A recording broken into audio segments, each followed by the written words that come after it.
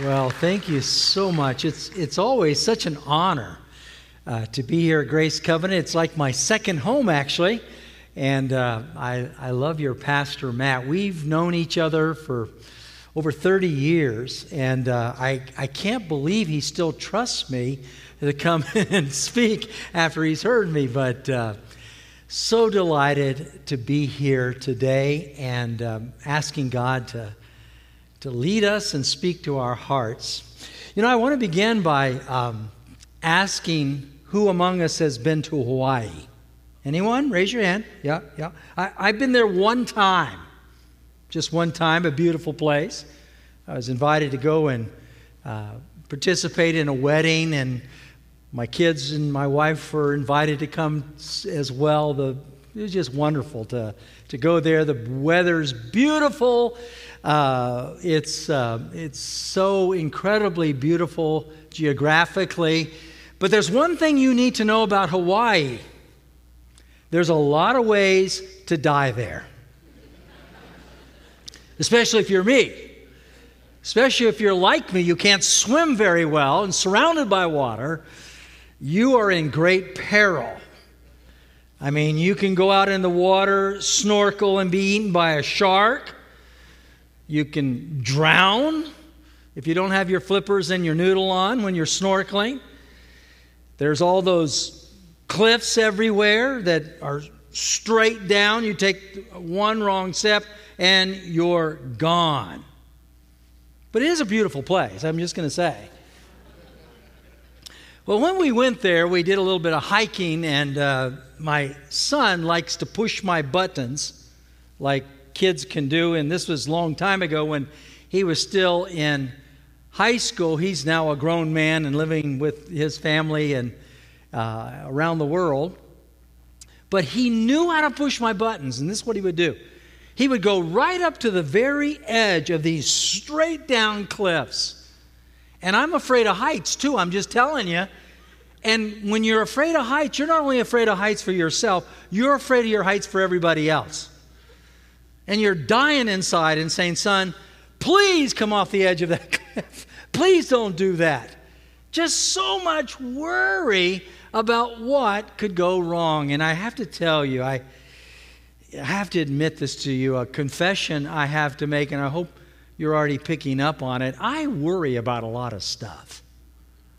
In fact, I'm a person I'm not supposed to worry. I know a lot of what Jesus says and what the Bible says. But still, I have to admit that there is this low boil anxiety that I find in my soul sometimes that I can't explain, but it's there. Anybody like that here? Where you're just living your life and all of a sudden you realize, I'm worried about this.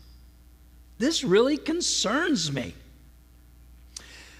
Well, today we're going to learn some words from Jesus that deals with this thing called worry. And the truth is, what Jesus says about worry, nothing of it is good. There's nothing good about worry, but still we do it. So I want to share a message with you today. I got two titles, one for the website, which is proper for a church title, Worldly Worry in the Kingdom Perspective. That sounds good, doesn't it? Feels like that belongs on a website. Or we can call it, Don't Worry, Be Happy. But the temptation is I want to kind of dance, kind of just scuttle up here to a Jamaican tune in my mind, and you start whistling and we say, don't worry, right? Be happy. Open your Bibles with me to Matthew chapter 6, verse 25 to 34, to hear the words of Jesus on this subject of worry. Would you please stand, if you would? Let's please stand today in honor of God's word as I read it for us. Jesus says, therefore I tell you, do not worry about your life, what you will eat or drink, or about your body, what you will wear. Is not life more important than food, and the body more important than clothes? Look at the birds of the air. They do not sow or reap or store away in barns, and yet your heavenly Father feeds them. Are you not much more valuable than they? Who of you, by worrying, can add a single hour to his life or a single cubit to his height? And why do you worry about clothes? See how the lilies of the field grow. They do not labor or spin.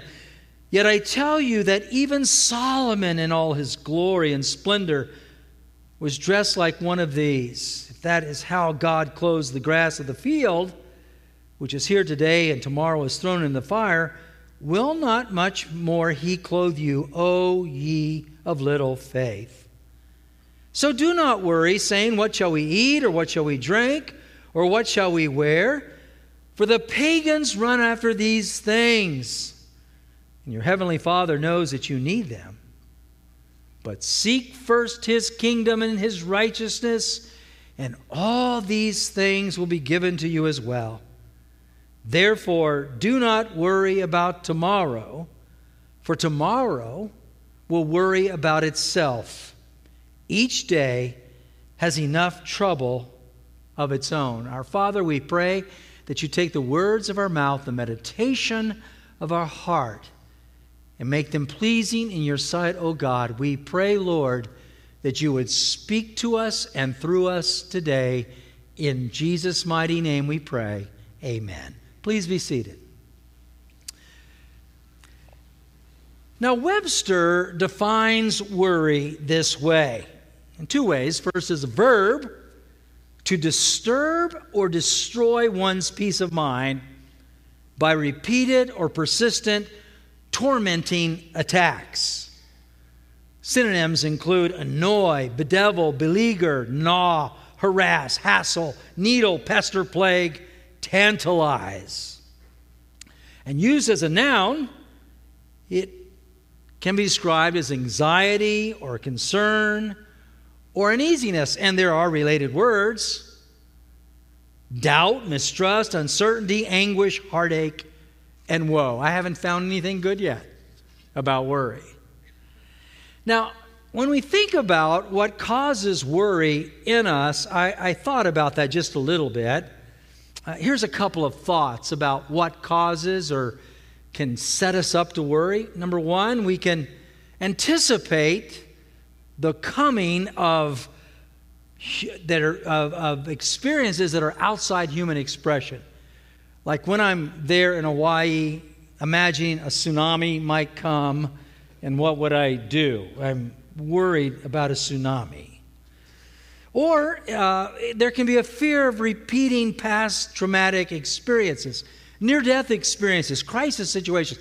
Like that's why I always, in my adult life, grab the doctor's hand when he tries to put that tongue depressor to see down my throat. Why?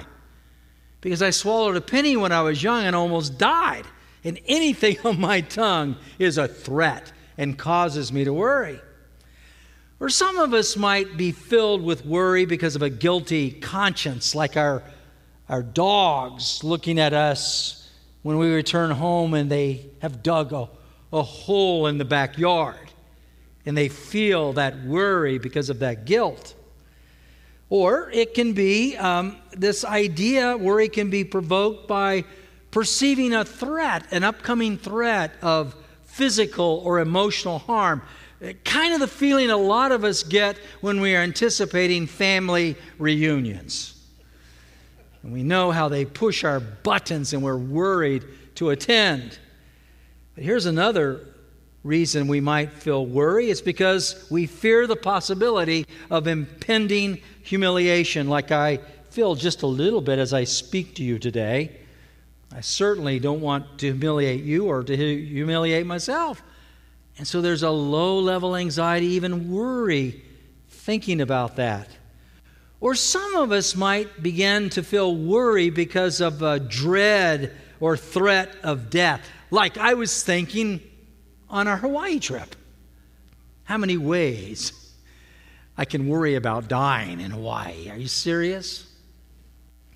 Now, as believers, we have causes for concern, but that's a little different from being filled with worry.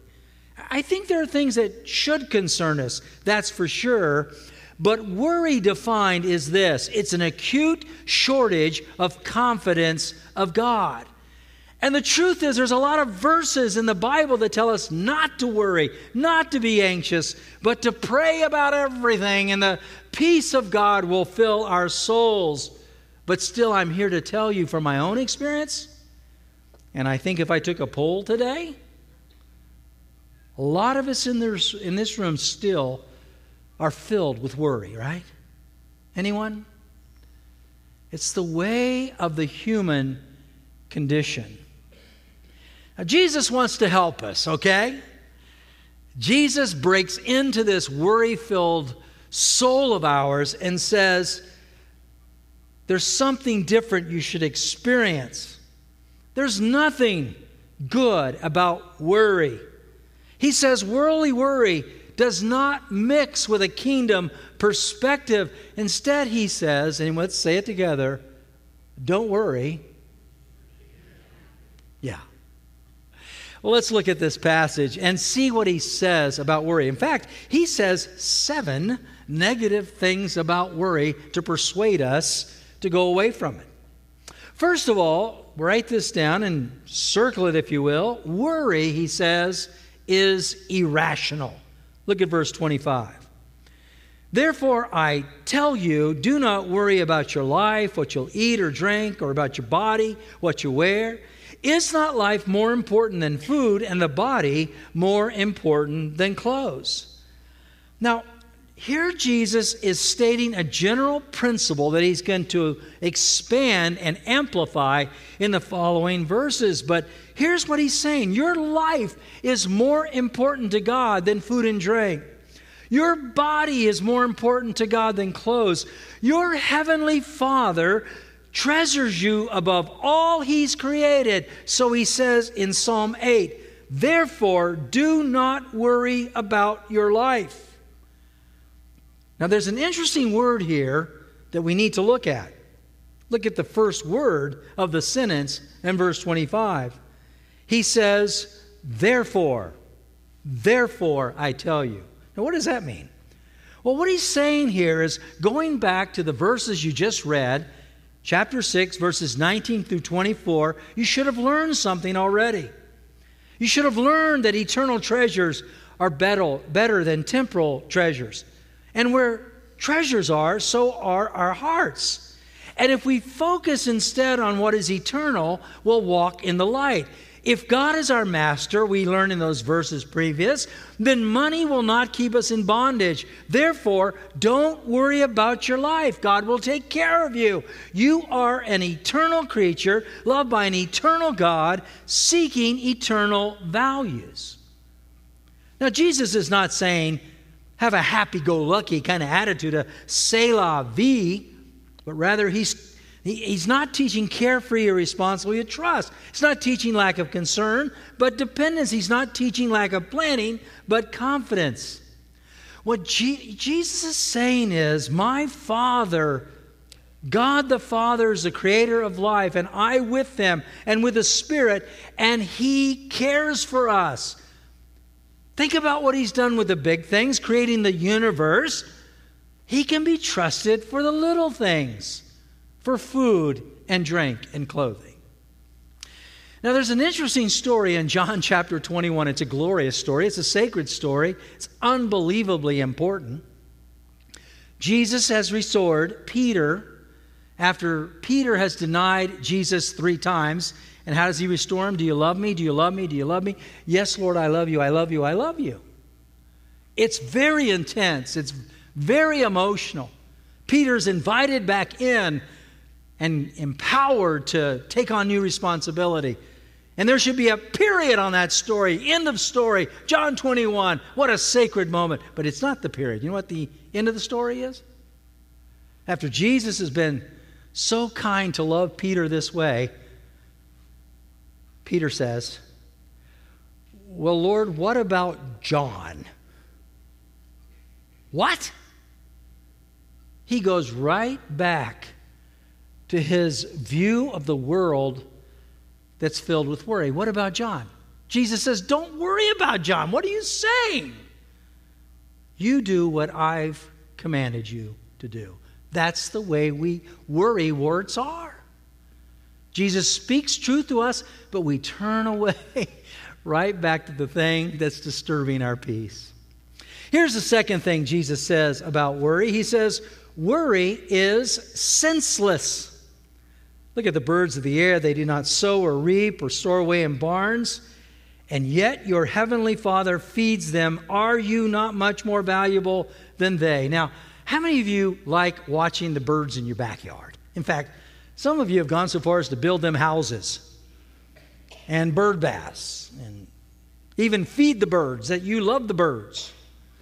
Well, birds are very interesting, aren't they? There's all kinds of communities of birds. There's those robins and the hummingbirds, and they're all flitting about your backyard. And what's so interesting about them is they're so busy building and doing, yet they're carefree and filled with song, seeming to indicate not 1 ounce of worry. Now here Jesus is not telling us to stop reaping or farming or preparing, but rather he's saying, look, you are more important to God than birds. And if God feeds the birds, even without your help, won't he also feed you? Aren't you more valuable to God than birds? I saw this kind of cute little poem. I don't usually read poems. I know what you think about pastors that read poems, but I'm going to read this one because I like it. Said the robin to the sparrow, I should really like to know why these anxious human beings rush about and worry so. Said the sparrow to the robin, friend, I think that it must be that they have no heavenly Father such as he who cares for you and me. That's good, isn't it? Our loving Father is both the creator and the sustainer of all life. That's why we pray, give us today our daily bread. God is active in the world he created. Yes, he's infinite above his creation, but he's also personal, involved in the details of his creation as well. And in the same way, God sustains the entire universe and the life of all animals. Guess what? He's committed to sustaining our lives too. That's why the Bible says, my God will supply all my needs according to his riches in glory. It's a third characteristic that Jesus tells us about worry. He says worry is useless. Verse 27. Who of you by worrying can add a single hour to his life or a single cubit to his height? Write this down. Worry changes nothing. Not one bit. The things that we're facing in life, worry doesn't help at all. He says here, can you add a single hour to your life, to your lifespan? Can you add a single inch to one's height? Now, I wished I could. I wished I could by worrying become 6'4", so I could dunk a basketball. I would love that. But he's saying you can't. Worrying about things doesn't change anything one bit. Now, I have to tell you, I debate that in my actions for sure. I might know that in my head, but I debate that idea. My worry, I think, can control things. Let me ask it this way. Who's your favorite basketball team? UT? A&M? Well, I hate to say my daughter went to school here. Our favorite basketball team is Duke. We love Duke. Any boos? Murmur, okay. Well, let me tell you something about watching Duke basketball. I believe my posture can change the outcome of the game. Like when they're getting close, I stand up and I'm near the TV and I'm yelling and I'm thinking somehow my movements can change what's going to happen. My worry is going to make the outcome of that game be different. Now, I got to tell you a funny story. I have a buddy. He went to the national championship game. His team was playing, and he bought these nice tickets, he thought, but they were in the end zone, and he didn't like them. And while he was in the end zone, his team was doing terrible. So he went outside and he got some tickets from some scalpers, $1,000 or so per ticket, so he could sit on the 50-yard line. And still there was no transformation in the outcome of this game. And this was really getting to him. End zone, 50-yard line, didn't matter. So at halftime, he goes and he buys a hot dog and some refreshments. And he starts watching the game on the monitor out there, and not inside the stadium, but outside where you buy the food. And they started doing good. You know what he did? He stood there in front of the monitor the rest of the game, because he thought he could change the outcome. I hate to say his team lost. But that's what we do. We think by worrying we can change the outcome. Here's the fourth thing Jesus says about worry. He says it's faithless. Worry is faithless. And why do you worry about clothes? Look at the lilies of the field. They don't labor or spin. Yet I tell you that even Solomon in all his splendor was not dressed like one of these. Look, here Jesus takes up the basic issue of worrying about clothing. Now, yes, he says clothes are a little less important but food, but yet all of it's important to God. And here's what he says. I want you to do this. I want you to look at the flowers and make a careful observation of the lilies of the field. And how do lilies, wildflowers, grow? They don't labor. They don't spend in their beauty. Rather, individually, they grow together to adorn grass with overwhelming splendor. Their beauty makes Solomon's glory pale in comparison. We've seen that, haven't we? Climbed those mountain valleys and seen all those flowers that weren't planted by humans, but planted by the hand of God that so beautifully array the landscape. Seen those blue bonnets on Texas highways, and where do they come from, and how do they know to pop up exactly at Easter time? I don't know. Because God is the one that's putting it together. He causes them to grow. He plants them and watches the picture unfold. Now listen. Here Jesus says, if this is how God clothes temporal things that He's created, like flowers and landscapes, how much more will He clothe the eternal things He's created? Grass and flowers fade away, but people are eternal. So to worry about what you're going to wear is to be a person of little faith. You know, I have to say this in the midst of the world we're living in. It's a crazy world right now, isn't it?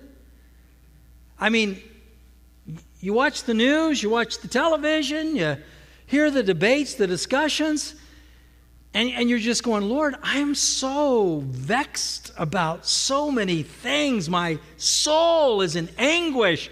There is such worry that's inside of me because I don't know the outcome. And then I step back and I ask myself, is God in control or not? I mean, does God wake up? He doesn't sleep, but does He wake up and go, wow, the things that are happening in the world now, I didn't see that coming. But we act like that's the way God is approaching it. We feel like we've got to fill in the blanks and be nervous about everything. And God's saying, no.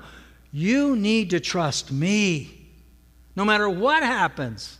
You see, a lot of people can trust Jesus to deliver them to heaven, but they have trouble believing Jesus wants to carry them in this life. He wants to carry us. He wants us to release the worry. Now, the next thing Jesus says here, the fifth thing He says about worry, and here we go, it is exhausting. Verse 31, so do not worry, saying, what will we eat? What will we drink? What will we wear? For the pagans run after all these things, and your heavenly Father knows that you need them. Listen to this.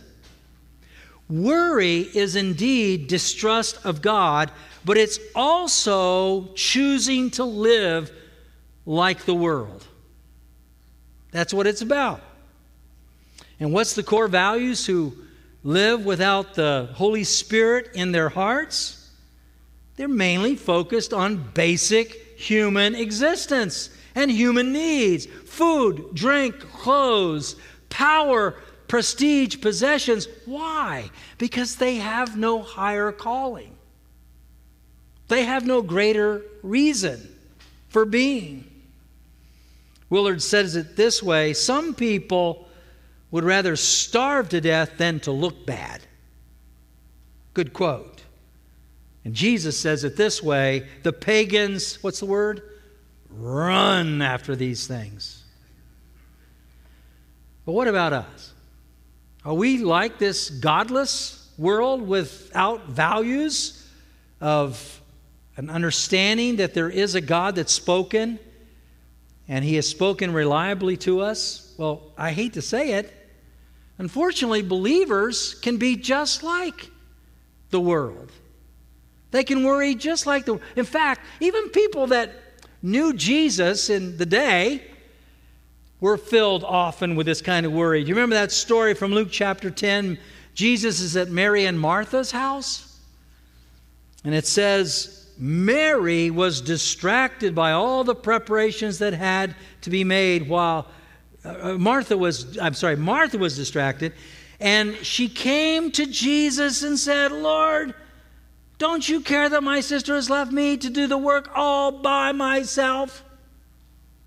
Flitting over here and over there, and all Mary's doing is just sitting at your feet taking it all in. And Jesus said, Martha, Martha, even though you tell me to tell her to help you, you are worried, dear sister, and upset about many things. But there's only one thing that's needed. Mary has chosen what is better, and it will not be taken away from her. How many of us live lives like Martha? Lord, I'm just caring about all these things. I'm worried about many things. I want it to all turn out right. Exhausted by worry. But Jesus is saying, listen, listen, Martha, and everyone like her that's tempted to worry like her. God is our Father. We are His sons and daughters, members of God's kingdom, and our Heavenly Father knows what we need. Sit down. Be still. Here's the sixth thing Jesus says about worry. He says, worry is distracting. And here He gets down to the bottom line, where our thoughts and our hearts ought to go. He says, verse 33, but seek first His kingdom and His righteousness, and all these things that you worry about will be given to you as well. Instead of worrying, He says, be encouraged to pursue His kingdom and His righteousness. So what's His kingdom? Let me give you a definition of this. His kingdom is defined as the sphere of His governance. There's an eternal sphere of His governance in which He reigns complete.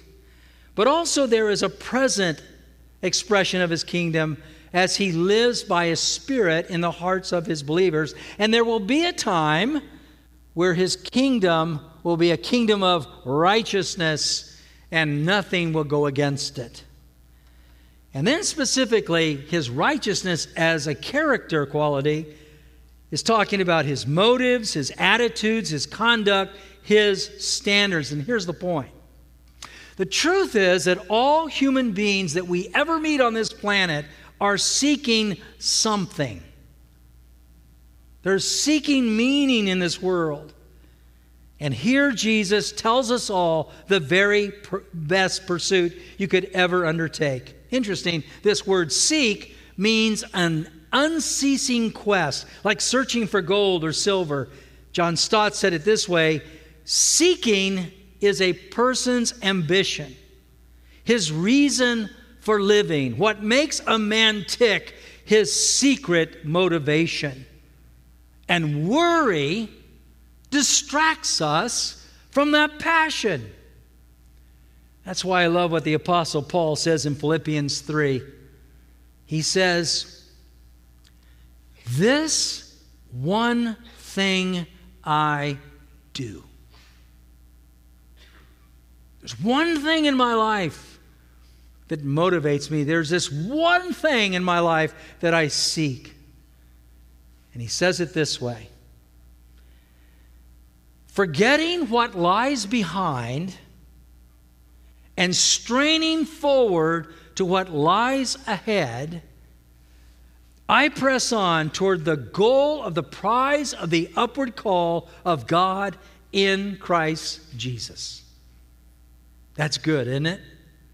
This one thing I do, and therefore do not worry about all these other things. All right, let's summarize. Jesus says about worry, there's nothing good about it.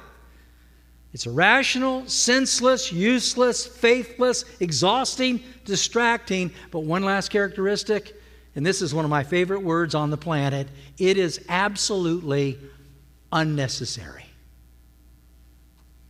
Now, I got to tell you, as I get older, I use that word more often. I find myself in a discussion that's going downhill, and I just go, "This is not necessary." I see someone wanting to poke somebody out, take them out either physically or emotionally, and I just go, it's not worth it. It's unnecessary. There are so many things in this world that are absolutely unnecessary. Agreed? You agree with me? Just absolutely unnecessary. And one of them, Jesus says, is worry. Verse 34, "Therefore do not worry about tomorrow, for tomorrow will worry about itself. Each day has enough trouble of its own." Now, I just am using my imagination just a little bit here. I think Jesus may have said this, after all these sentences, said this with a smile. In a very pragmatic way, kind of like a scene from The Chosen, maybe. And he says, you ready? Live one day at a time. That's it. Live one day at a time. Limit today's concerns to today. Each day has enough challenge in and of itself. I love this quote from Ian McLaren. He said, "What does anxiety do? It doesn't empty tomorrow of its sorrows, but it empties today of its strength. It does not allow you to escape the evil, but it renders you unfit to cope with it when it comes." That's good. And all I think Jesus is saying in these words, these sentences, this paragraph, are summed up in one Old Testament psalm and one New Testament verse to help us get worry in the right perspective in our minds and our hearts. You ready? Old Testament psalm. "The Lord is my shepherd. I shall not be in want. Even though I walk through the valley of the shadow of death, I will fear no evil." Why? Ready? "For you are with me." And then the New Testament verse, 1 Peter 5:7, "Cast all your anxiety on Him." Why? Because He cares for you. We cannot underestimate the incredible love and care our Father has for us. A love so profound that He is going to deliver us one day to be in His visible presence, knowing as we are known, and without any sense of guilt, without any shame, we'll be in His presence. And He has the power to do that. And He has the same power to help us in this life to make it through to that day. I am persuaded that He is able to keep that which I've committed until that day.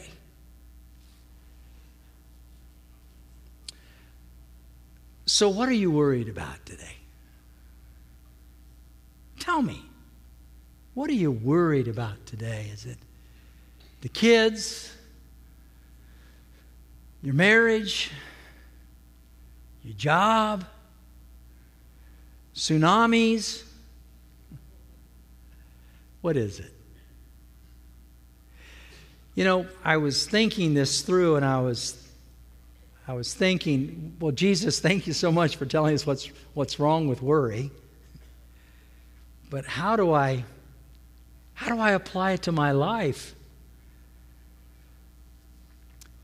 Finally, after about the 10th time of Stephen going up to the edge of those cliffs, I got to tell you what I did. I didn't push him over. But I sat down and I said, Lord, you've got this. You've got this. My worry is not going to change anything about what He's doing. And He is not an obedient son right now. But I can't think about it another moment. You see, ultimately, there's a twofold process to dealing with worry. Because worry, listen, worry is not primarily a problem of the mind. It's a problem of the heart. And Jesus can tell us all these facts about the problems with worry, and still we worry. So what must we do? Here you go. You ready for this? Just two ideas. Number one, taking in all that we know of God's truth, let us take every thought captive. That fear pops up. Lord, get rid of that thought. This idea, get rid of that one. Take it captive. What does the Bible say? Take it captive, take it captive. But then there's something else I think is necessary. Because our mind is working, interacting with Scripture and His Holy Spirit, but the most powerful place of getting the victory is by praying this prayer. Lord, would you help my heart believe what my head already knows? Will you change my emotions informed by what I know from the truth of your Holy Spirit and your Word, and allow my emotions to embrace that? And you know what? God starts doing some major work in our lives. Isn't that right? And soon we get to say to other people, because we experience it ourselves, say it with me, don't worry, be happy. Lord, thank you so much for your word and your power.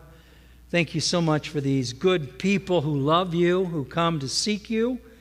And we ask, Lord, that you would speak to us, not just today, but throughout the week, so we could trade our worry in for trust. In Jesus' name we pray. Amen.